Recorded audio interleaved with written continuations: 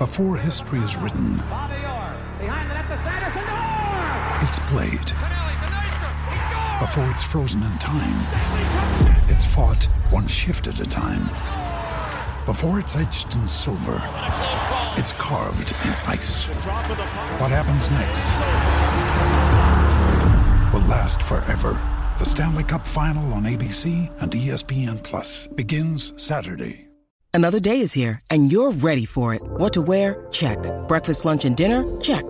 Planning for what's next and how to save for it? That's where Bank of America can help. For your financial to-dos, Bank of America has experts ready to help get you closer to your goals. Get started at one of our local financial centers or 24/7 in our mobile banking app. Find a location near you at bankofamerica.com/talktous. What would you like the power to do?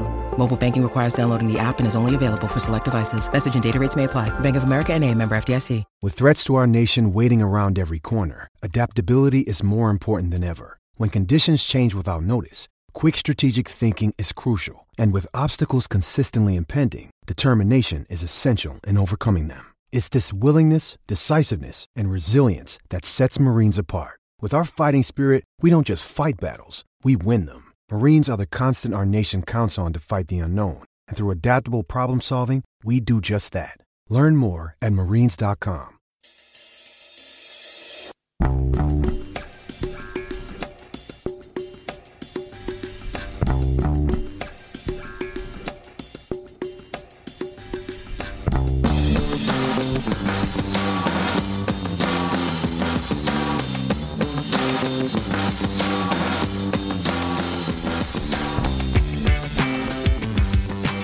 Welcome back to A Celtic State of Mind. It is Wednesday afternoon. I'm Paul John Dykes, and looking at the team that has been assembled for this Wednesday Bulletin, we've got Patrick McGill, Paddy Sinnott, John Hughes, tremendous back four. I'm playing left back.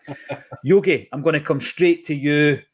We've been fined, big UEFA fine, and it's been misreported by several mainstream platforms who want to be first rather than get the truth. John, it's frustrating as hell, but so predictable, isn't it?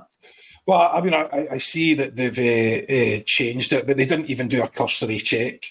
You know, it just shows you the inbuilt bias that they genuinely believe that we could be fined for Palestinian flags, right? So they genuinely believe that. So someone actually put it up there and said that's what the fine was for, which it was not. That's not what the fine was for. But the fact that someone actually believes that and would post it without checking at all, without any thought as to, that can't be true, surely. Which is the very first thing that came to my head, because I've said right from the get-go, there's no chance you can be fined by UEFA for flying a Palestinian flag any more than you could fly another national flag, any more than you could fly a Ukrainian flag. So the notion that there was ever going to be UEFA fines were absolute nonsense. Mm-hmm. And, you know, it's been used as cover to some extent by the club. But the fact that the BBC reported that this morning and the STV did an article which was bizarre, you know, Celtic fined for flying Palestinian flags, and then the article itself said nothing of the sort. That's not what the article said. You know, classic clickbait. Excuse me. And excuse me 1 second, guys. It's classic clickbait. Just try and mute myself there. Yeah, so effectively, you know, what they've done is they've put a headline up. I mean, the example I gave, it was equivalent of a headline of child murderer. And the story is young child eats candy floss at a fun fair. Witness said she absolutely murdered it. You know what I mean? And that's the equivalent of what that article is. It's total nonsense. It's disingenuous. It's deceptive and deliberately so. But the article by the BBC is an absolute disgrace. The fact that someone put that up without checking it first, absolute nonsense. So what we've actually been fined for, excuse me, is the PFLP flag. And the PFLP, for those who don't know, is the People's Front for the Liberation of Palestine, or we would have known them back in the day as a PLO. So, you know, if you're flying that, you're going to get fined. And someone decided it would be a good idea to fly that. It wasn't a good idea. Anyone would have known that before you went in. any organisation of that sort, if you put up flags like that, you're going to get done. And that's understandable, because there are plenty of people, regardless of how you feel about this conflict, there are plenty of people in other countries that be flying Nazi flags if they could get away with it. So, we have to have some sort of balance, and that's absolutely fine. But the pure deceptiveness of trying to say that we were flying the Palestinian flag is absolutely outrageous. And it's so typical of the immediate knee-jerk reaction of everything media nowadays. There's no thought that goes into anything. Not for a second did someone think that was a bad idea, or even to question it. And as I say, that just displays their own unconscious bias, just straight off the bat. The fact that they thought that was plausible, and just the desperate need to have a kick at us, just really, really, really disappointing, really irritating. And people showed their support for a worthy cause, and then to try and demonise those people, despite one idiot with a flag that was inappropriate, to try and demonise everyone else that wanted to show support, it is really, really disgraceful in my view. No, it is. And by the way, we understand how the whole online game works. Paddy, you write on a daily basis numerous articles, and there are certain techniques to try and get the attention of people to read your article. Of course there is. Yeah. You're in an environment where there is a deluge of information every single second of the day now. And yes, you can be cute with the way you word your titles, Paddy, but you never go to the extent of basically telling a lie to try and, draw people in so you can get the clicks. But that's exactly what's happened this morning. It is, and you're right. There is an element of you have to kind of design headlines to attract people's interest. But what you can't do is design the headline to completely mislead the reader. And that's something that's been a bugbear of mine since I've been doing this job for the last 3 or 4 years, because there's some things that I read in the media that the headline has got absolutely nothing to do with the content within the article, that these mainstream kind of outlets get away with, that I would be severely sanctioned for. And I've been saying that for years since I started writing about Celtic. And I'm not even a qualified journalist, mate. I've never been to uni. I've never studied to any length of degree on how to be a journalist or anything like that. I'm just a Celtic fan with a laptop. I love writing about Celtic. Any kind of content I find about Celtic, I'll write about it. But the headline's got to match what's within the content. And if I pitch a headline, or if I send a headline, and it's got, and obviously the content idea, and it's got nothing to do with what I'm writing about, I'm quite rightly told, no, you can't write that. and that's the whole point. And yeah, the headlines are designed to kind of, like you say, grab attention. But what you write within the substance of the article, or the substance of the content, has got to correlate heavily towards what you're trying to insinuate in the headline. And in this instance here, the mainstream media, have got it completely wrong again. It's unbelievable. It is. There's a great quote. It's Denzel Washington, no bad actor in his day, talking about the importance of getting it right, not just getting it first. And of course, through the Acsom ranks, Paddy, first and foremost, it is about fan opinion. We've obviously had aspiring journalists coming through the ranks who have gone on to do brilliant, incredible things. But what we try to do, even though this is an alternative platform, is we try to be as balanced as possible. We certainly wouldn't be telling lies to, drag people in. No. The tagline today, for example, what are our Euro aspirations? Will Green Brigade rift be resolved? These are a couple of the questions that a lot of Celtic fans are talking about online. In light of today's AGM, we're keeping a wee eye on some live updates on the socials and things like that, Patrick.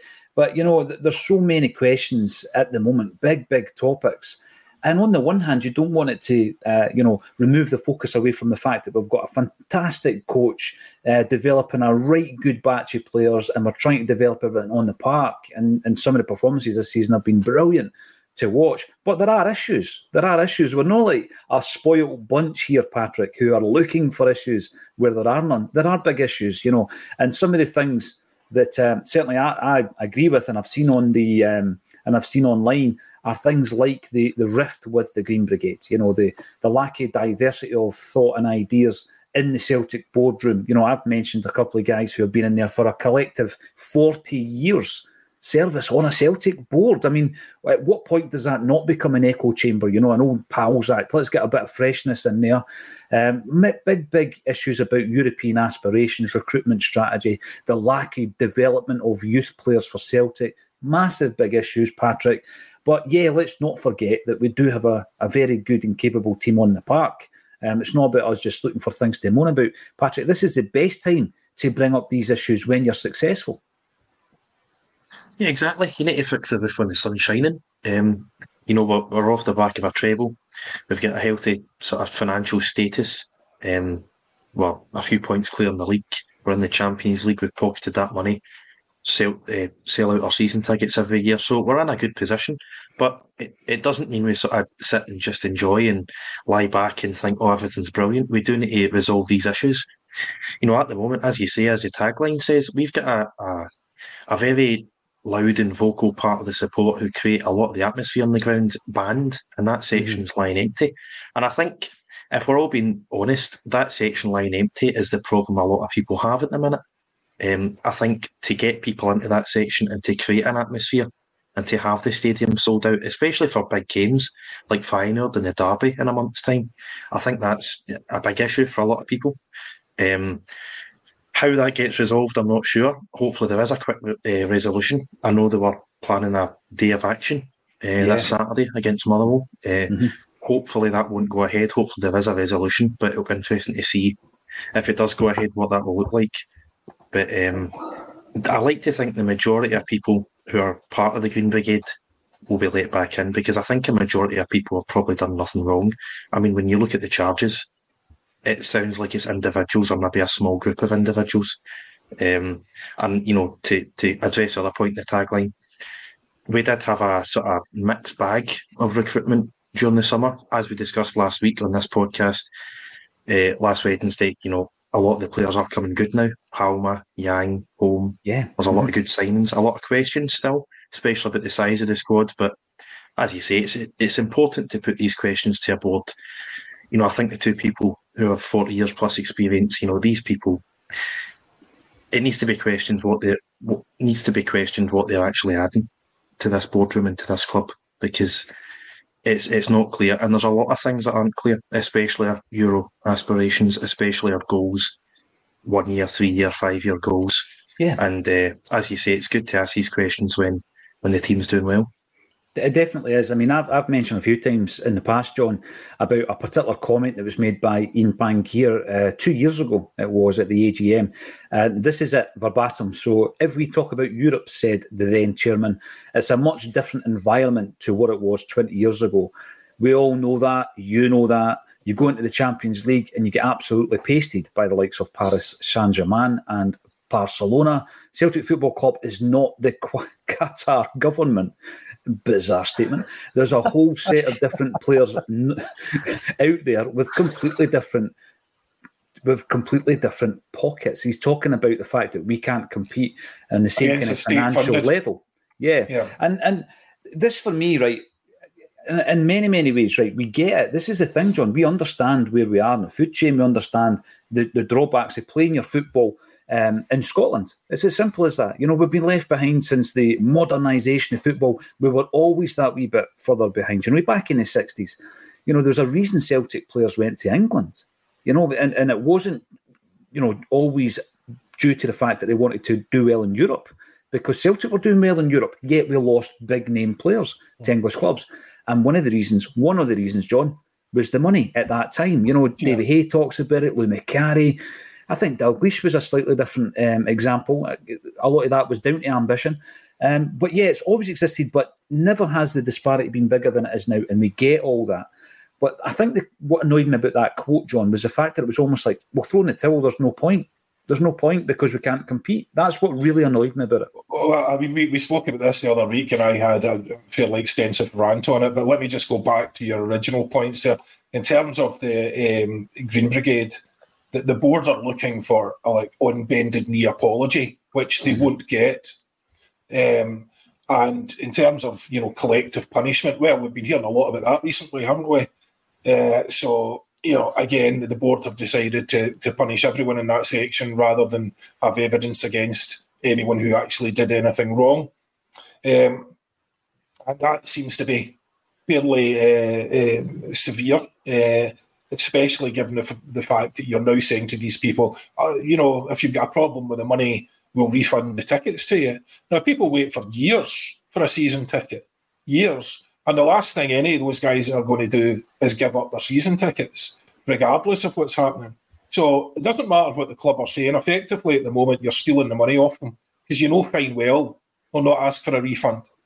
So, that is bang out of order, regardless. So either kick out the guys that have done something or tell them all that they all have to go, but you can't keep taking their money and basically saying we'll offer you a refund knowing full well nobody is ever going to ask for one. So, that's just deceptive and very, very poor show. In terms of the same things as I saw some clips before I came in of Peter Lawwell starting to say the same sort of thing again. We did well at home against Atletico and Feyenoord. We just need to be more consistent. Is that what we need, Peter?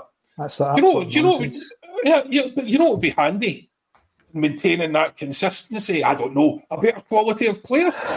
Just a wild guess. Do you know what I mean? I don't mean to be. I know this is a radical thought, but a better quality of player, might actually help. John, that's the sort of talk will get you banned off this podcast, mate. Absolutely.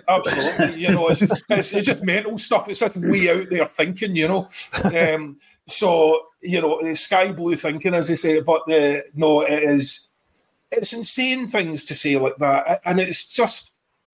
When you need mealtime inspiration, it's worth shopping Kroger, where you'll find over 30,000 mouth-watering choices that excite your inner foodie. And no matter what tasty choice you make, you'll enjoy our everyday low prices, plus extra ways to save, like digital coupons worth over $600 each week. You can also save up to $1 off per gallon at the pump with fuel points. More savings and more inspiring flavors make shopping Kroger worth it every time. Kroger, fresh for everyone. Fuel restrictions apply.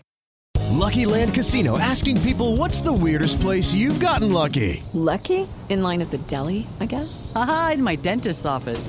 More than once, actually. Do I have to say? Yes, you do. In the car before my kids' PTA meeting. Really? Yes. Excuse me, what's the weirdest place you've gotten lucky? I never win and tell. Well, there you have it. You can get lucky anywhere, playing at LuckyLandSlots.com. Play for free right now. Are you feeling lucky? No purchase necessary. Void where prohibited by law. 18+. Terms and conditions apply. See website for details. You see, I don't like the AGM because it's just all you get is corporate platitudes. Yep. You get platitudes to put you down. You get platitudes in answer to legit questions, or they just duck the question, or as previously, they just lie. So effectively, I don't. You learn nothing from the AGM apart from the fact you learn the names of all the board members who have been there for 1,000 years and appear to be as immovable. As I don't know, whatever immovable object you care to think of, but they're certainly not going anywhere. And if you've ever been in a boardroom or in a corporate situation like that, the sort of this similar sort of attitude, that lackadaisical attitude, and that'll do, and that sort of creep, because you've been doing it for so long. You've got no new ways of thinking. You've got no energy for it. You're just there ticking boxes, picking up your check.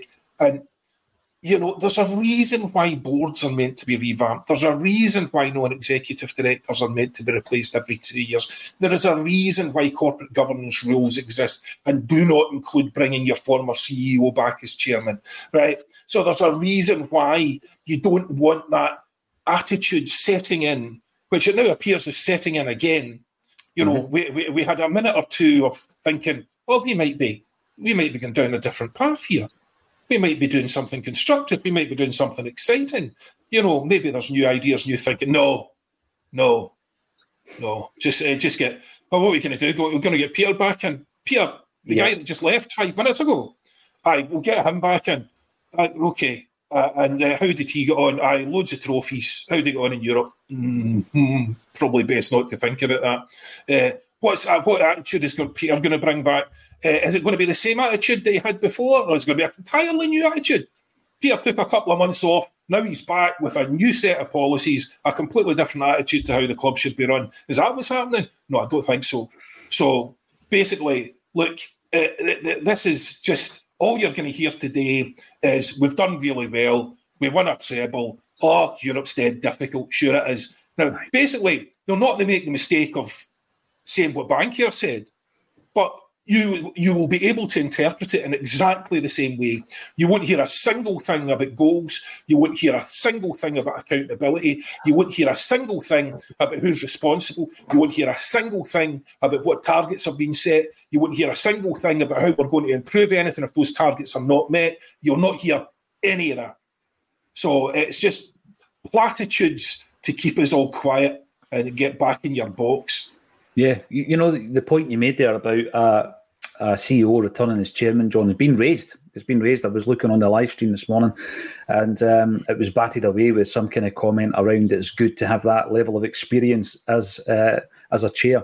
So, yeah, it has been raised. Another thing I wanted to point out again, when we were talking about the misinformation and the misreporting this morning, fair play to Anthony Joseph for coming out and clarifying what Celtic were actually fined for, because he is a journalist doing his job, and he actually did it well again, because he is an extremely good journalist and a good spud as well. So Anthony Joseph, fair play to you. The point of the Green Brigade has been raised, and there's a few points coming in before I come to you, Paddy, in relation to the Green Brigade. This is an interesting one from Pablo67. The atmosphere is eerie without the Green Brigade ridiculiser. It's a sad indictment on the rest of the crowd that we are saying we are unable to generate an atmosphere without them. Did we not have an atmosphere before the Green Brigade? And at that point, I see that point coming up quite a bit, Paddy. I think that there's a period of almost acclimatisation. If you remove such a vocal element of the support, maybe everybody else in the stadium has become quite complacent, because over to you guys, you do that job, we'll leave it to you to get it started, and it would maybe take time for the atmosphere to level out as it had been before. I do remember prior to the Jungle Boys, as it was way back, that the atmosphere did need an injection of sound and colour, and that's exactly why the Jungle Boys emerged, and from the Jungle Boys the Green Brigade emerged, and so I get all that, but the Green Brigade, really, you know when they're not in the stadium, Paddy. So I don't think it's a case of, we can't make an atmosphere. We can in time, and things will level out. Things might be done differently. The guys within the Green Brigade might be regretting the fact that they've advised the club that they're part of that CSC as far as the ticket office goes, because if they weren't part of that criteria, they would still have their tickets and they could still go about their business on match day. No, exactly. And I think, I was at the game, the two-each game against Atletico Madrid, and I was just above the Green Brigade, and the atmosphere there was just tremendous. And to be fair, the atmosphere throughout the whole stadium was amazing as well. As we expect after Champions League night, I used to go to Parkhead when it was the old Jungle as well every week, and it was the atmosphere created then was excellent. But like you say, when you're used to one set of fans projecting that atmosphere, you kind of get used to it, and people probably forget that they need to actually make their own atmosphere as well. So maybe that's what's going on right now with the Green Brigade, and it might come back. I don't know, but you can definitely feel within the stadium. Yeah, what was the first game they were banned for, Paul John? Was it the first game at Celtic Park? I remember sitting watching it. Linfield. Was it not Linfield? No, sorry, this season. Oh, this season, sorry. Was it at home against, was it the Aberdeen game? It might have been the Aberdeen game. Yeah. I think it was a 6-0. And you could even hear the coaches shouting for the side and the players shouting at each other. And that's completely bizarre when you think the rest of the stadium was sold out and it was only that corner that was missing. So they definitely do generate a good atmosphere. It's great when they're there. But I kind see when this is going to get resolved, because both parties are digging their heels in, aren't they? They're having this online spat on Twitter. And it doesn't seem as anybody's going to back down, so I doubt we're going to see them there for Saturday. I would imagine they'll be back for the Glasgow Derby at the end of December, but will they be back before then? I don't know. Just a wee mention to Tam Mac. I am admin on the show, and every day on the show, and nothing has been cut. If you've made a comment, probably even with the FFS, if you've made any kind of comment that YouTube doesn't like, they will they'll cut it. It's nothing to do with us or any of our admins. So sorry about that, mate. Whatever you want to put across, give us a shout and I'll look out for your avatar. And if there's no profanities, then obviously I'll bring it up. Punch McNugget. Can I just, sorry, Paul John, just following on from what Paddy was saying about when they might be back, I'm not confident in the slightest that they'll be back. I think the chances are, I think, very heavily weighted in favour of the fact they're toast. And anyone that wants to keep their season ticket, they're probably going to have to disavow themselves from that group. Because essentially, what did the club gain? So the club have taken this opportunity. They've had ages to think about it. They've taken the opportunity now to put them on the spot. They're not just going to back out of it after having done this, right? So it was a big deal to do this. They've done it. And I don't think they back out of it. I think they want rid of them, and they're going to get rid of them because the club have all the power, no matter what the Green Brigade do. And I don't know what a day of action entails, but it's not going to make the slightest bit of difference to Peter Lawwell or Mike Nicholson. So John, I was thinking back about I don't know, it must have been about a year ago. When a lot of the fan groups and the Green Brigade and various affiliations and associations got together and signed a joint statement to the club. Was it the Brendan Higgins affair, wasn't it, Patrick, where they were looking to bring in a new head of security, and they backtracked on it. And I think that it was almost like, this is a unified voice. A lot of the groups will disagree on a day-to-day basis about all things Celtic, but they came together and a difference was made. This situation, though, John, seems a wee bit more fractured than that, because even within our comment section, possibly even within our contributors, there are opposing views. Not everybody's backing what the Green Brigade do, and I can see it in the comments coming through. So I think you're right, John. It's going to be one of these situations that's not as cut and dry as let's resolve it, get them back in. Well, as I say, they've already gone too far down the road. So why would they have done all this and taken all the flack and got all the hassle? And people are already, and as far as the mentality goes, people are already accepting the fact that they might not see them again, that there'll have to be another group. If it was down to the club, I think what they'd replace them with is effectively the most vanilla choir in the world, with pre-approved songs, pre-approved banners, songs supporting the board, like the old Celtic View Letters page. Not an ultras group, But you'd have fun competitions between the Michael Nicholson section and the Peter Lawwell section. Oh, it would be wild. Crosswords in the corner, eh? So it would be, again, but I think that's really what they're going to angle for. I think they're going to angle for, yes, you can have a standing section, you can have a singing section. We'll encourage all of that, but you're not bringing any more banners in. We're not doing any more tifos unless they're already pre-approved. And they're going to just lay down the law to the point where the Green Brigade guys that want to stay will not. They'll move their tickets elsewhere, or they'll just leave. As I say, it's and as you point out, if you want to see the difference in attitude to the Green Brigade, you just need to move from Twitter to Facebook. And Facebook's like older people, and they hate them pretty much by and large. And you're on Twitter, and they've got quite a lot of support. So it's definitely, there's an age issue as well. But the problem is with the age issue, and this is one thing, the people that hate them are not the people who are going to be getting up and singing. Do you know what I mean? From that point of view, in terms of you're talking about generating an atmosphere. So let's say I took against the Green Brigade. I'm going to get a game. I am not going to stand up and start a song in front of, I don't know however many tens of thousands of people, unless I'm absolutely plastered. Right? And there is basically, there's no way to get me home, So if I start singing, the issue is going to be for the staff is how they're going to get me out of my seat, because they'll have to roll me out, which, to be fair, I'm the right shape for that. But anyway, they'll have to roll me out.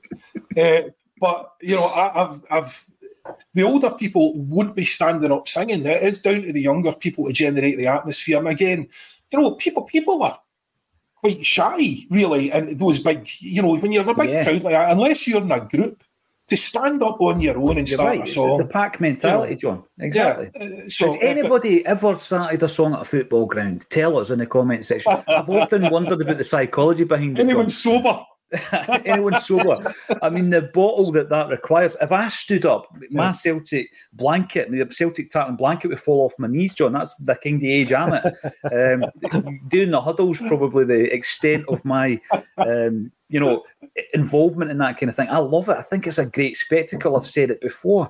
When it comes to even pyro, I think we need to do it safely because it's a great spectacle. That's my view on it. Loads of people are going to disagree. And by the way, I called him Brendan Higgins. His name's Bernard Higgins. Apologies. Apologies, Bernie, if you're tuning in. Paul, Bulge? What am I thinking about? Plunge McNugget. Yogi is correct. Is it not time to do something about these people? I think we're talking about the board here. And, it's not just a cultural thing of the old sack the board mentality.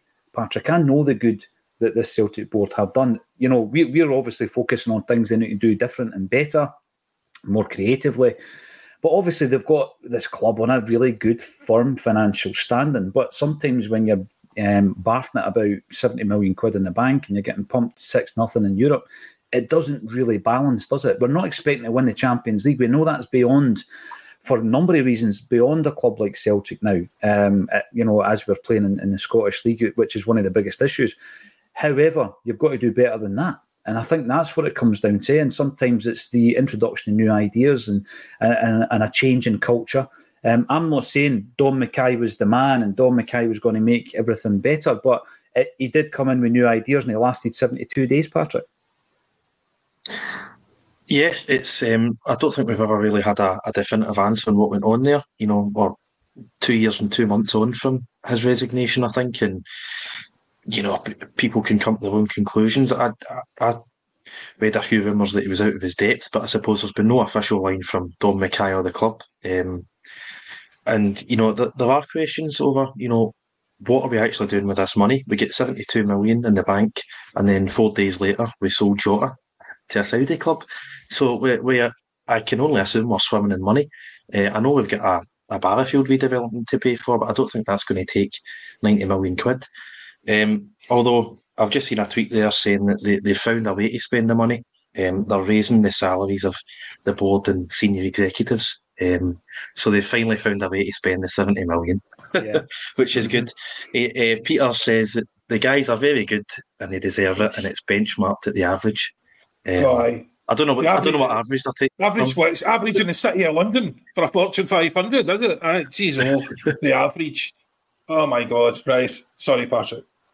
Judy was boring. Hello. Then Judy discovered ChumbaCasino.com. It's my little escape. Now Judy's the life of the party. Oh baby, Mama's bringing home the bacon. Whoa, take it easy, Judy. The Chumba life is for everybody. So go to ChumbaCasino.com and play over 100 casino-style games. Join today and play for free for your chance to redeem some serious prizes. ChumbaCasino.com. No purchase necessary. Void where prohibited by law. 18+ terms and conditions apply. See website for details. Okay, round two. Name something that's not boring. A laundry? Ooh, a book club. Computer solitaire, huh? Ah, sorry. We were looking for Chumba Casino. That's right. ChumbaCasino.com has over 100 casino-style games. Join today and play for free for your chance to redeem some serious prizes. ChumbaCasino.com. No purchase necessary. Void where prohibited by law. 18+ terms and conditions apply. See website for details. No. I'm no expert on FTSE 500 companies, but I don't know how many CEOs of £120 million turnover companies are earning as much as Peter Lawwell did and Michael Nicholson are. I hope we do get answers in the European ambitions, because we don't show much ambition. I think we can all agree here, we've discussed it already today, that the ambition seems to be to qualify and do no more and use that money to dominate Scottish football, which seems crazy. And I've said the last few weeks, I think you get 180 grand for winning the League Cup, but you get something like 900 grand for getting a draw in the Champions League. And we always seem to be 2 or 3 players away. And you can't tell me we can't compete against teams like Lazio and Feyenoord, because I think it's probably higher, but I don't think their turnover is a million miles away from where we are. And to openly admit that we have no ambition against these teams and to then reward yourself with a higher salary is pretty incredible. Yeah, and it's good to get a bit of positivity in the comments. Danielle, go on, John. I said before we came on, John, I'm going to ask you about the fines, and then Paddy, Patrick and myself will come in on 58 minutes to talk about all other matters concerning Celtic. But you pulled yourself back. You think I pulled myself back, but nobody else in the comments think I pulled myself back. They're all saying, John, you've done amazing. That's 31 minutes you've waiting. You've no swore. I was waiting for it. Brilliant. I've been told to clam it and let Patrick and Paddy have a go. I shall do my best. And whilst we've got two Patricks on the show, just to clarify, when I'm asking Patrick a question, it's for Patrick McGilp, and Paddy is Paddy sitting at bottom left. Joe Hamilton, we need the Ultras back at Paradise, says Joe. I think that something definitely needs to be done. I don't know what a day of action entails, Paddy. What is a day of action? Maybe some kind of protest outside the park? Is that what we're looking at? I'm guessing so. I mean, I like probably the rest, I've seen bits and bobs on Twitter. There was a day of action planned. I'm guessing it must be something between the boys and the Green Brigade or whatever. Maybe they're going to stand with banners in the Celtic way. Or, I'll be honest with you, I have absolutely no idea what a day of action will entail. I just know it's a distraction we probably don't need at this period of the season. We've got 11 games coming up in 6 weeks, including 2 vital Champions League games where we're hoping to get the Europa League. I just think this is a distraction that's just that Brendan Rodgers certainly doesn't need. The players don't need it. They need all the backing they can get for the stand. But as far as the day of action goes, mate, I'm absolutely clueless about what could happen. They're going to stage a mass walkout when they're not even there. Other fans going to walk out in a form of kind of protest or support. Who knows? I'm sure we'll find out soon enough. Yeah. And I think that when it was announced in that statement, you thought, all right, it'll all get sorted out in international break, but it wasn't. Yeah. Few interesting things happened during the international break. Matt O'Reilly gets his Denmark debut for the full team. He made a start against the North of Ireland in a 2-0 defeat, I think it was, Patrick.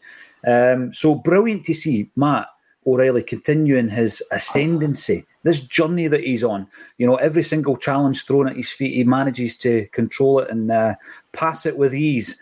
Fantastic to see him. He looked like the happiest man in international football in the pre-match team group. And what an absolute gem. Pre-match, Paul Joe. What did I say? They get pumped 2-0 by the Northern Ireland. So very much, you were right. You're correct in what you said. He looked like the happiest man alive pre-match. Don't think he looked that way post-match. No, he didn't. He still looked great, though. He absolutely still looked great. On that park, wearing his Denmark kit with his socks under. Oh, he's a specimen. But Patrick, when you look at how much he's improved, not just since he came to Celtic, but under Brendan Rodgers this season, he's been our best player in my view and in my opinion as well. And I think that, you're going to get the vultures circling. We've already had a bid from Leeds United, 10 million quid in the summer. This is a player I would much rather, and I put this out there, I'd much rather we built our team around him. This is the type of player that you're thinking to yourself, no, you know what, let's show a bit of ambition here and let's build a team around Matt O'Reilly.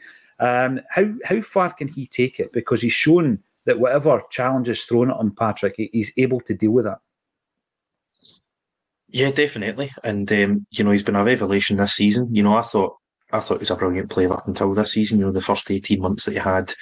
There have been patches where he didn't score for a period or he sort of went off the boil a wee bit. But by and large, he had been certainly a pivotal player and for large spells of his first 18 months, he'd been an exceptional player. This season, he's been different class. I think he's probably leading the way for player of the season.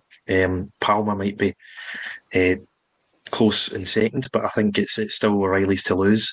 And I would actually quite like to see us build a team around him, because as much as it maybe feels inevitable that he would command a highest fee in the summer, it doesn't mean we have to sell him. We have money in the bank. We have a guy here who's brilliant in the middle of the park, who's happy at Celtic. He can't put into words how happy he is. He's a young player. And if we win the league, we're going to get another 50 odd million from Champions League money. So there's no reason that we need to sell him. unless a £200 million bid comes in, because anything under 100 million isn't going to, well, anything under 50 million probably isn't going to change your financial situation. So I'd quite like to see us, with a bit of ambition, build a team around O'Reilly, because he's shown in Europe he can do it. As much as he might not be the fastest midfielder in the world, but he's set up Kyogo for 2 goals in the opening 5 minutes of 2 games. And, last season I thought he'd done incredibly well, pressing the ball up there with Kyogo and Giakoumakis when we were out of possession. So I would like to see us with a bit of ambition, because as much as he's got the world at his feet, and we just sort of assume that he's going to be the one to be sold, and he would command a high fee. We've got the money, we don't need the fee. What we need is to have a few core players of real quality who have Champions League experience, who can go again and again and get that consistency that Peter Lawwell allegedly wants. We need a core group of these quality players, guys like McGregor and Kyogo and Carter Vickers, who seem to be happy at Celtic and have played a few Champions League games. In terms of his potential, though, isn't he? Matt O'Reilly's ceiling is basically as high and beautiful as the Sistine Chapel. His ceiling, I think, far exceeds anyone else currently there. And the only reason I think he won't move, because I'm not sure he's at the level yet where like a seriously big club's going to come in for him, and I think that's what he wants. And I think he will stay with us another year.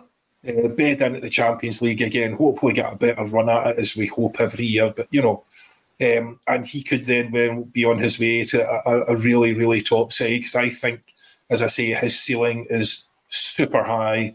As you say, Paul John, he's taken on all the challenges. He has progressed from not playing for his, second division or third division team.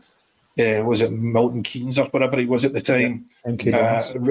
Refusing to play for them because he backed himself and thought he could get a better club and all this sort of stuff. So, he's been on a journey, but it's he's been hitting the mark every step of the way. And as Patrick said, whenever he's had his backward step, he's come back stronger. So, a core player for us, incredibly important. My problem, sorry, Paul John, my problem is, I agree with everything you guys have said. I agree 100%. I think we should build a team around Matt O'Reilly. He has clearly got massive potential. He's a brilliant footballer. He's got amazing vision, X, Y, and Z. We've all gave him all the platitudes. But the problem I've got is, if we don't get our act together in Europe, is Matt O'Reilly going to want to stay at Celtic and get him pumped 6-0 every year? Is he going to want to handle that every single? No, he's not going Champions League. That's what I mean.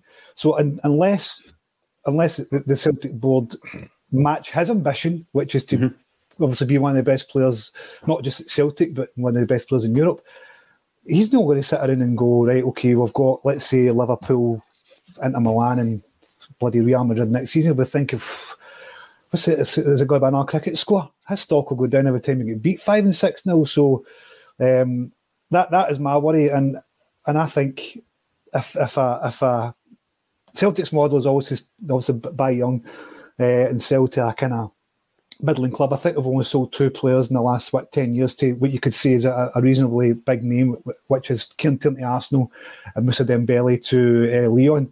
But we don't do that. We don't do that very often. It's always a middle of the table, middling English Premier League club that our players go to, like Virgil van Dijk, like Victor Wanyama, and who's the other one? The other South Korean boy who went to Ki-Sun Young. I think it was Ki-Sun Young. Yeah. So we don't sell players to the kind of top echelons of European football, even English football. So that's just not going to happen. He's not going to get that big move got direct for Celtic, because it's not very often it happens. It will be a middle of the table club, and it will be for probably a record fee. But unless Celtic match his ambitions of where he sees himself, he could be gone sooner than we want. I think it's a great point, Paddy. I do, because what you've got here is we're able to say to him, you've got international aspirations to play for Denmark. Look, you can do that whilst you're at Celtic. So we've proved that you can do that. You've got aspirations to play in the Champions League. You can do it at Celtic. And then the next bit, Paddy, is the bit you're talking about. Yeah. I want to do well in Europe. And that's the bit that we can't quite get there. And you've got Brendan Rodgers, who I think would work wonders with a player. I said at the beginning of the season, there was 3 guys I was really looking forward to seeing under Brendan, and Matt O'Reilly was one of them. The other 2, for various reasons, mainly injury, it's not worked out yet, Abada and Hatate. I wanted to see Brendan Rodgers working with these 3 guys and what they could do and where they could take their Celtic careers. And we know that if they take them to that levels, then you get that issue that you're talking about, Paddy, where somebody else comes in and we just can't say no. But yeah, I think the one niggling worry I've got is that bit where Matt's ambition then goes to, I want to do well in Europe. I don't want to just play in Europe. I don't want to just play in the Champions League. I want to do well. Because he's had, in 2 seasons, the Champions League football, he's had the player of the match on 2 occasions. Now, I know that's not great shakes to some people, but he's shown that he can mix it at that level. And now what he want to do is he want to take it to the next stage, won't he? Aye, but in 2 seasons, he's also been battered 5-1 with Real Madrid, 6-0. Yeah. Do you know what I mean? So there's only so much you can take. Next season will be his 3rd season. He'll probably want another crack at it to see how well he can do. And if we keep getting hit with these kind of results, he'll be off. But rather depressingly, I think it was Alan Morrison even, sorry Alan, who wrote an article which effectively the stat was we're as likely to get absolutely pumped in Europe, and I mean like, well, you know, a 5-1, 6-0, as we are to get a point, historically speaking. And so, you know, if you go back over, I think you went back over the last couple of decades, I mean, that's an absolute disgrace. Absolute disgrace. It is. You know, and it's a sad indictment of where we are in Europe. And just a few points coming through. I'm looking at some of the social media updates. Brendan Rodgers states that no player has been pushed onto me. We have a structure and set up, and we are planning for longer term in our signing strategy. Joe McHugh asked Peter Lawwell about the 5-way agreement, and does he stand by the previous AGM statements that he has never read it? You're always going to get asked that question because, you know, to say, I've never seen Joe's it. Joe's a man to do it, isn't he? Joe's a man to do it. Joe will do that. How did we arrive at appointing Mark Lawwell? And Michael Nicholson states that Ange said that he had worked with him at City and wanted him. Brendan Rodgers came back because the recruitment side had improved. I find it really interesting that, you know, at the time that he left, and we're talking about Malumbo and McGinn and all that kind of stuff, it was never confirmed at the time. These things never are. But now that Brendan Rodgers is talking about it, he's confirming, I wasn't happy with getting presented with Marvin Compere and bloody Marvin Schved and all these guys. Brendan also says, I make the final decision on whether we sign a player. Brilliant. This is kind of stuff that you want to be asking Brendan Rodgers and the Celtic board at the AGM, and I'll try and keep you updated because it is happening as we speak as well. John, I'm going to let you run for a few minutes. Sorry, on you go, John. Okay. Well, let me. Are you nipping off for a minute? Just for a second, yes. Okay. Well, right. Okay. Well, you nip off, and I'll carry on with the boys then. Fantastic. I knew you'd be able to, John. I'll be back in just a moment. Yeah. No, the point I was going to make about how we ended up with Mark Lawwell was obviously just the fact that it's coincidence, because he was independently, very clearly, the best man for the job, and there's no way that his dad or him he could be accused of nepotism. So, yeah, we're just very fortunate to have a man of his skill and ability. You know, he'd never done that job before. He was in a different job at City. You know, he'd worked with people at City, but he wasn't doing this job. So, you know, we're just very lucky to have him, I suppose, and we'll see how that pans out. What do you reckon, Paddy? Is that just purely on his record, do you think? Let's just say, it's an amazing coincidence. But in the same token, since he has came in, the recruitment of the last, what would you say, season and a half has been pretty decent. When you look at the kind of players that we've brought in, I think with the Japanese boys that have come in, Matt O'Reilly obviously came in when Nicholson was at the helm. The recruitments have actually been pretty decent. We don't, like Paul John said before he left there, we don't see the likes of Marvin Comperes and Malumbus anymore. We're starting to see like kind of really good footballers come through. So I think sheer luck is what I would call it, John. Sheer luck that we managed to nab him for the biggest clubs in Europe. Yeah, well, wasn't it Lawrence, though, I think the other day, that pointed out the fact that, yes, I mean, these players might come good, but they are projects to a large degree. Of course. So they might come good, but they're coming good far too late in the season. So, they all have to bed in to a certain degree. So you're starting to see some of them coming through now. But the European season's already over. We need them in at the start of the year. We need either better quality, or we need to not be selling everybody that's got a bit of potential or looks to have a decent season. But one way or another, we need to have a team in place at the start of the year that can compete in Europe. There's no point in having a cracking team that could have done well in Europe after basically the season's over. Although there is, I believe, a sequence of freak results that might actually end up in us finishing second in this group, which would be which we would need to eat some humble pie here. But I'm not averse to pies, as clearly obvious. So I'm happy to do that. Nice to see you back, Paul John. We were talking about you while you were away. I know all good things. The audience increased as I left, so I don't know what that says about me there. Just a few wee points on starting songs at the games. Fair play to Big Red. I started "Where's Your Treble Gone" at Hampden when Joe Miller scored the winner and Big Shirley stole the shy. Big Shirley did steal that shy. It certainly was. Bob Valentine was the referee. It was his final ever game in Scottish football. And we've also got the Pork Chop Express, giving a big shout out to some of the old school regulars, FTB, Dan Breen, Red Scotland, and Strange Love the Doctor. Hope you're all well, guys. Absolutely. Mark Yule comes in to say, you're spot on, John. Me and a friend started a song in the jungle years ago. No way I could do it nowadays unless several lagers had been downed. Think I'll leave it to the younger fans now. And the Urban Culture. Just after the drink ban, I started a few at Tannadice as we drank our bucky. And for the Celtic listeners all over the world, guys, we need to explain, what is bucky? It's a fortified wine, isn't it?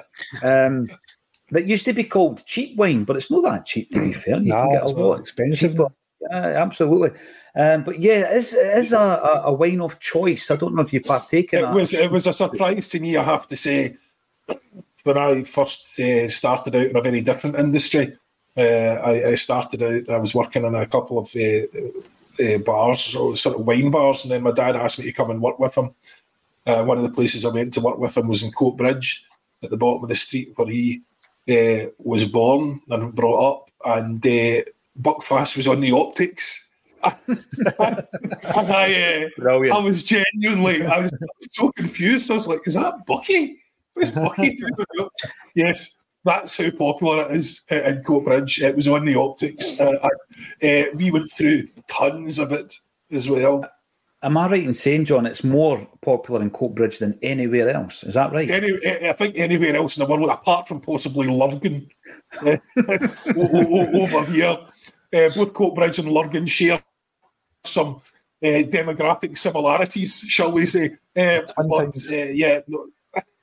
But it's certainly popular in a couple of areas. Yeah. And to the point where I do believe in both Coatbridge and Lurgan, there has been letters written to Buckfast Abbey to ask them to wind down production. But I don't think the monks are coining it in, so they're not caring at all. They're quite happy. I remember doing my research, and the adverts back in the kind of 1950s and 60s, John, were very different in terms of the image of Buckfast. It was all about giving you a kind of well-being. If you were feeling a little bit down in the dumps, you could take it for a wee boost. I wonder what was in that. Was it the caffeine? And obviously you could buy it over the counter at a chemist as well. Unbelievable. But there you go. The Buckfast tonic wine, infamous. Just about everywhere in Scotland, to be fair. Just to point out a wee sort of demographic thing as well, Old Man had a shop in Drumchapel, and strangely enough, Bucky was second best because it was LD that went out the door there, the old Eldorado. That was much more popular there. So just shows you every wee area has their own poison. Absolutely, John. You're not joking. And when talking about teams of the past and what we've done in the last 20 years, etc., because that was what was being referred to when Ian Bankier made that statement that has so riled me. John, there was an interesting little debate running in relation to who would beat who. Would Angie's team beat Martin O'Neill's team? Would it beat Brendan Rodgers' team? And you were sharing some of the graphics in the chat group here. What was your take on it? Because these things are always difficult. They're always difficult, comparing different eras, styles of football and all this kind of stuff. But I do remember Martin O'Neill, when he was asked the question, he backed his own team as he is right to do. I think the biggest difference for me is if you look at a talisman, who was a talisman in O'Neill's team? Well, of course, it was Henrik Larsson. But who was it in Brendan Rodgers' first tenure? Who is it during Ange Postecoglou's time? Who is it now? And it's all about quality and it's all about having a discussion. John, what was your take on it? Well, I'm very much of the opinion, what was it wee Bertie used to say when he was asked about would the Lions, beat the Rangers team of, today and stuff like that. And he was like, well, we would die, but most of us are over 70 now. So so I'm very much of that opinion. No, I saw that being put up, and my response to that tweet was, would this team of Anges beat Martin O'Neill's team? Was that's not a debate. That's the last words that you say before you're sectioned under the Mental Health Act. So it's not a debate. I mean, you're talking about, well, let's say the team they were given Ange's team. So Taylor, Starfelt, Carter, Vickers, Johnson, Hart and goal, obviously. McGregor, Hatate, O'Reilly, Jota, Kyogo, Abada. And you're up against Douglas, which is the only weak point there. Mialbi, Baldi, Valgarin, Agat, Lambert, Thompson, Lennon, Petrov, Larson and Sutton. For me, it's not even close. I think Ange's team would be lucky to get the ball. They'd be punted about the place. Were they looking at the treble winning sides, weren't they? They were looking at Brendan's treble winners, O'Neill's and Ange. I think that was the three teams, because I noticed Hartson's not in that, but obviously he came the season after, didn't he? A couple of good battles in there though, where you think matching up Agat with Maeda doing that right hand side for pace, and then Dembele up against Carter Vickers, and then imagine Kyogo up against Baldi. I know, but this is the thing. He wouldn't have a shoulder in him, it would be missing. The thing is, Paddy, when you see the AI kicking in, and Now and Then comes out by the Beatles, and then a day later we get the Oasis version. I love all that stuff, right? Mm-hmm. I'm just waiting for the AI to kick in with this and give us the real deal. This is who would win, who would score the goals and why, because as you say, there would be one-to-ones that would be won and lost and all this. All the data could get fed in, and eventually we'll be getting the true answer to these questions. And of course, the Lisbon Lions would beat every single one of them, and that is a fact. The football is back. Patrick McGilp, talk me through the Celtic team you would start against Motherwell. They gave us a right good game at Fir Park. I thought during that match, Yang was spooked in the first half. I mentioned that because the Motherwell fans got on his back. He seems to have grown since then, because similar treatment was given to him against Ross County. He was able to deal with it. How do we line up against Motherwell this weekend? I would go largely the same team as Aberdeen. Obviously, Kyogo, I'm not sure how that will pan out. I don't know whether he's got a concussion, how long he'll be out, whether he's absolutely fine. I'm not sure what the story is. But I would go the exact same team as Aberdeen. I'm trying to think if there's any injuries at all. But no. There was a worry about Palmer, but apparently he's okay. He played last night, he's fine. He played the full 90 minutes last night. No, I would go the same team. And I think they're not in the best run, it's putting it lightly. I think they're absolutely garbage at the moment, which I'm always wary about. I'm always wary about a banana skin. They're going to win a game eventually. I hope it's not against us, but we really should be putting them away, similar to what we did against Aberdeen, because they're not a good side at all. I don't think they've won a game since late September. So, I would go exactly the same team. Start home again. I think he's a really good player. Yang as well. Both have shown great ability. Questions about their start and how young they are, but no, I think same 11 if Kyogo's fit, and if not, just play all. What about that question around home then? Do you think that's one of the dilemmas, John, when picking the team at the weekend? Because obviously Turnbull, there's big question marks around his future, whether or not he's going to be... Brendan Rodgers said that the discussions are underway. Whether or not he signs the deal, who knows? But in a game against Motherwell, obviously his former club, who might, because of their poor form that Patrick mentioned, might be playing their usual 2 blocks of 4 to stop us getting through. The likes of Turnbull's great for that type of thing, to break through the defences, isn't he? He is, but then again, there's also the question of why would we carry on playing a player who's going to be gone at the end of the season, and not developing a young guy, because we're constantly harping on about how are these guys ever going to get minutes. So Holm looks to have something about him where it's, to me, he's been good, he's been decent. There's some nice bits of what he's done, but we need to see an awful lot more. Turnbull is incredibly frustrating because he comes on and scores a goal from 25 yards, but the rest of his game hasn't been that great. I think Paddy raised a very controversial point this morning, because he was Paddy wrote multiple articles about how Mikey Johnson has been tearing up trees and how Paddy supports him to get in the starting lineup ahead of Palmer. Sorry, he's not reacting here at all. Sorry, Paddy, I'm just doing He's waiting patiently. He is waiting patiently. I think there is, in fact, a chance. And it wasn't a starting place ahead of Palmer, it was ahead of Jan. No, I know, Paddy. So, looking for a bite. Looking for a bite. Very clear. I'm only kidding. I tried it before we came on, but... But anyway, so Mikey Johnson's been tearing up trees against the giants of New Zealand and Gibraltar. Yeah. So he could potentially do a job against Motherwell and let Palmer have a rest, because obviously he has had a pretty dramatic... especially that last game was pretty dramatic, and he played the full 90 minutes after having had a knock and being a doubt. So he might be very sore by the time he gets back. Sore and not happy because they lost a game from, which they could have qualified from. So there is a chance we might see Mikey Johnson, because you have to ask, if he's not going to play in a game like this, when Palmer's obviously tired and a wee bit sore, what's he for? Literally, what's he for? Because if he doesn't play in this game, I don't see the point in having him around the place. He obviously is playing pretty well by a certain standard. But let's be honest. I mean, if he's doing well against New Zealand and Gibraltar, that's about Motherwell level. So he's probably around about there. So that could be interesting to see if he does anything there. Other than that, the easiest thing in the world for the manager to do is just say same again. After a 6-0 win, why would you disrupt a team for guys that just absolutely put Aberdeen to the sword? 6-0, why would you change that? It's the easiest thing in the world for him to do is, regardless if they come back, they say they're fit, they're playing.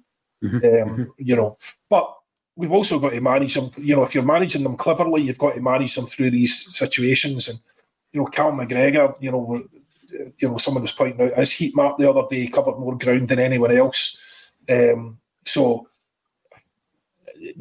I would like to see we don't want to take any risks at the same time. You can't really blame the manager. You don't want to take any risks. But I think if we get a couple up, you've got to get these guys off early. Really early, far earlier than you would. If you're a couple up after 25 minutes, it's unlikely that's going to be pulled back. Just get these guys on. Give them some game time, see what they've got. We could also, if he doesn't fancy the winger situation, just change formation and play a Big O and Kyogo up front, and give Holm and Turnbull a run out in the midfield. I think it's interesting, John, that he has definitely been bringing McGregor off. And I'm talking 10-15 minutes before the end of the game, but it's with that in mind, isn't it? Just to give him a wee bit of a break and a rest because of the amount of minutes he plays both for club and country. Two names that have come up, though, David Turnbull and Mikey Johnson. Paddy, I'll leave you with your last word because you were sitting there so patiently when John was looking for a bite. David Turnbull and Mikey Johnson, we've been hearing in the last few days Kobayashi's on his way out. It's no big surprise. There's a few others who will follow him. But where do we stand with Turnbull and Johnson? What do you think the future holds? Is it at Celtic Park, Paddy? I can't see either being at Celtic at the end of this season. And it's no. I mean, I've said in this show a few times that I'm a big fan of homegrown talent coming through. I love it when a player comes through and for the ranks, or even a young Scottish player. But let's just say, for example, Mikey Johnson does get a start this weekend. It's not through merit, it's through necessity. And that's what I was saying to John in the chat earlier on. It's not as if he's been ripping up trees in training, because if he was, he'd get more than 25 minutes this season against Hibs, in which Brendan Rodgers also highlighted the fact that he made a mistake and gave away possession. Mm-hmm. So he never exactly kind of did anything special with 25 minutes out against Hibs. As for David Turnbull, again, he's another one that I would love to have seen make it at Celtic, but apart from his long-range shooting, he just doesn't really have anything else to add to the team. He doesn't have that incisive pass that I've seen. Doesn't have, I don't know, the energy in the midfield that's needed, like the kind of energy Hatate's got, O'Reilly's got. So I can't see any two of them being at Celtic at the end of the season. It might be better for both their international careers as well. Because, I mean, let's not forget, Turnbull was a Scottish internationalist when he joined Celtic. He's not had a sniff of the Scotland team for, well, I don't know, over a year and a half now. So I think it'd be best if they both just moved on and hopefully they can get a club that's going to play them every week. Because that's what they need. They're not going to get that at Celtic. They're just not good enough to compete with what's there at the club. No. And I think there's been some really good examples of players going away elsewhere and really progressing. You know, some of the lads who have gone over to Italy, for example. I think Jack Hendry's been a great example of a player who no one batted an eyelid when he left the club. And he's gone on and created a career for himself elsewhere. These guys have got talent, Paddy. The timing, the type of football that Brendan wants, the type of a midfield player that Brendan Rodgers wants in this team may not be David Turnbull. So hopefully we will find a resolution over the next few weeks as to the futures of that type of player. Motherwell this weekend, looking forward to it. And obviously we will find out before then what the situation is with the Green Brigade. The AGM will give us loads to discuss tomorrow, I'm sure. We'll be back as normal at 12:30. Thank you, everybody, for getting involved in the comments section. And thank you to Paddy, Patrick and John for joining me once again on A Celtic State of Mind.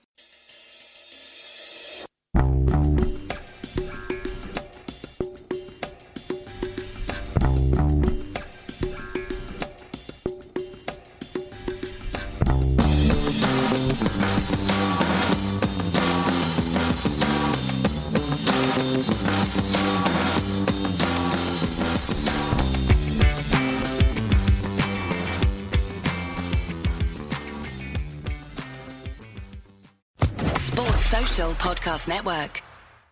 Judy was boring. Hello. Then Judy discovered ChumbaCasino.com. It's my little escape. Now Judy's the life of the party. Oh, baby, mama's bringing home the bacon. Whoa, take it easy, Judy. The Chumba life is for everybody. So go to ChumbaCasino.com and play over 100 casino-style games. Join today and play for free for your chance to redeem some serious prizes.